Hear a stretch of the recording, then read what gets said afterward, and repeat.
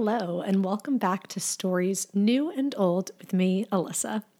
First, I have to say thank you for your patience with my absence from the podcast for a little while. Like I shared in my last episode, I went on vacation at the end of March, beginning of April, and it was wonderful. I had so much fun with Joe getting to see artwork and eat delicious food and, of course, learn about history. I've been away from the podcast for longer than expected because there's a lot going on in life right now. If you're curious about the details, you can check out my blog where I share monthly recaps about what I've been up to. But the main takeaway is I started a new job at Google that I'm loving, but it is taking up more of my time than usual. And I have some things happening in my personal life that mean I'm going back and forth to New Jersey much more frequently, which leaves me little time to work on my blog and on the podcast. For a little while, I'm planning to post new episodes once every 3 to 4 weeks, and then I'll up the frequency when I can. But anyway, let's get into the reason you're actually here, to listen to a history story.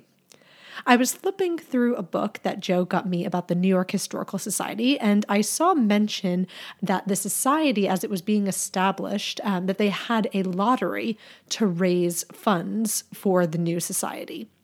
This made me think about a blog post that I wrote many years ago about the origin of lotteries in the United States and how different they are from what we know today when we think of lotteries. I'm going to share some stories of early lotteries in the United States, some scandals that were associated with them, and how a lottery set a new legal precedent.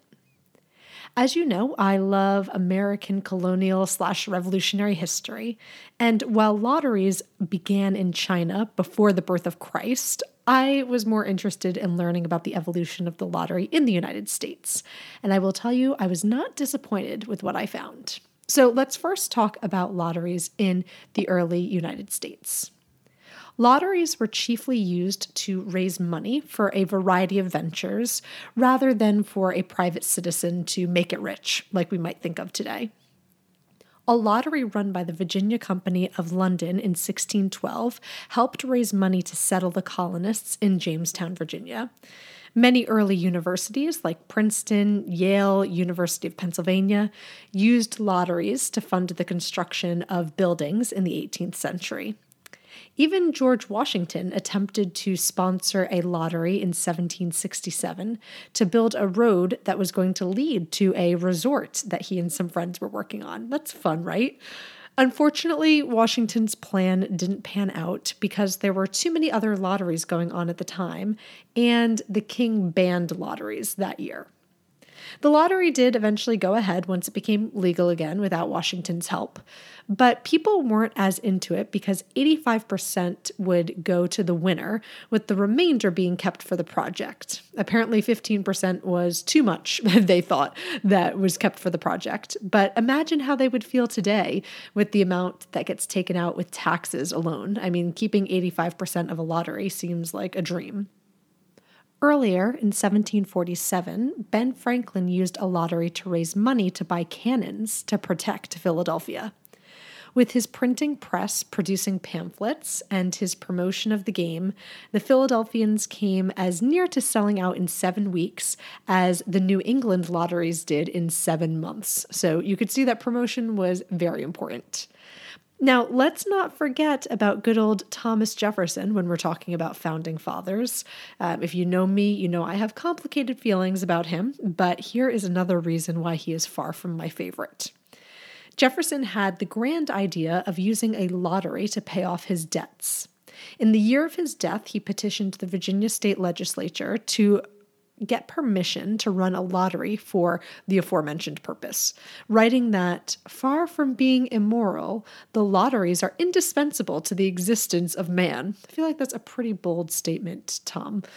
So really, his heirs were able to hold the lottery after his death, but it was unsuccessful to tackle his mountain of debt.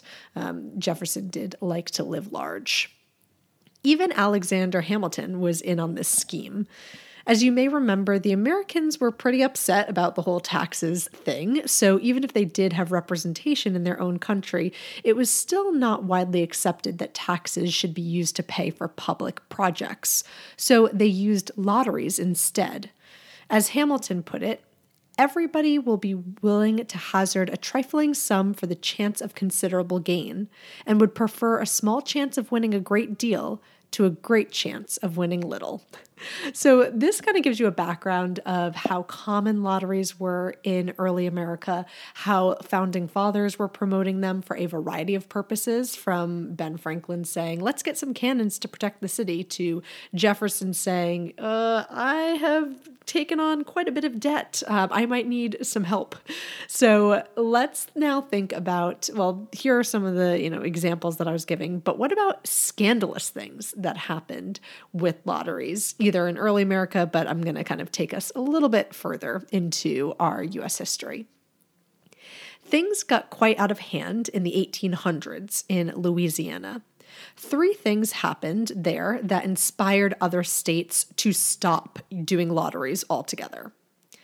First, the founder of the Louisiana Lottery got a 25-year charter to be the only gambling outlet in the state.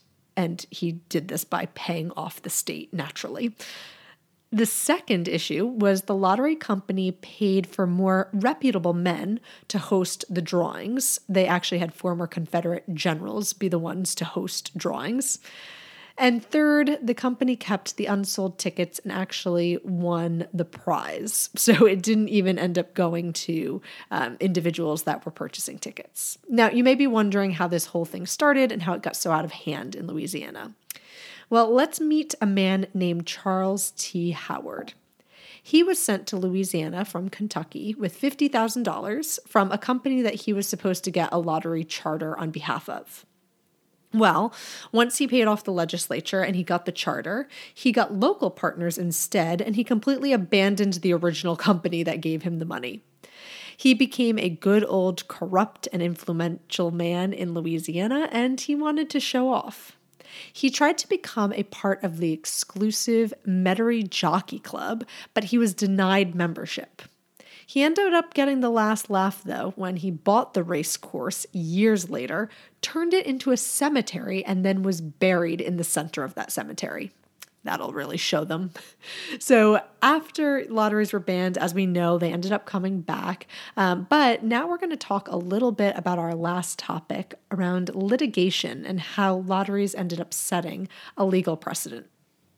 So the year was 1812, and when the federal government created the National Lottery, Virginia had already passed a law to prevent the sale of out-of-state lottery tickets within Virginia.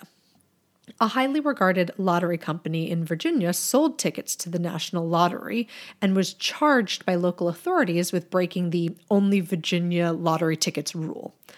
The brothers who owned the company sued, and the issue made its way to the Supreme Court. Ultimately, the Supreme Court said that federal courts could review decisions made by state courts on federal law, and Cohen's versus Virginia went into the history books. Well, there you have it, a very short episode today giving you a couple of fun facts that you can use about the history of lotteries and how different they were compared to what we do today. If you haven't already, be sure to subscribe to Stories New and Old on your podcast platform of choice. You can follow me on Instagram to get teasers for new episodes, and you can check out my blog for more great history content. If you're so inclined, please rate and review this episode, as it helps me come up with new ideas and is a wonderful way for you to support the podcast. Thanks for listening to Stories New and Old with me, Alyssa. I will see you next time.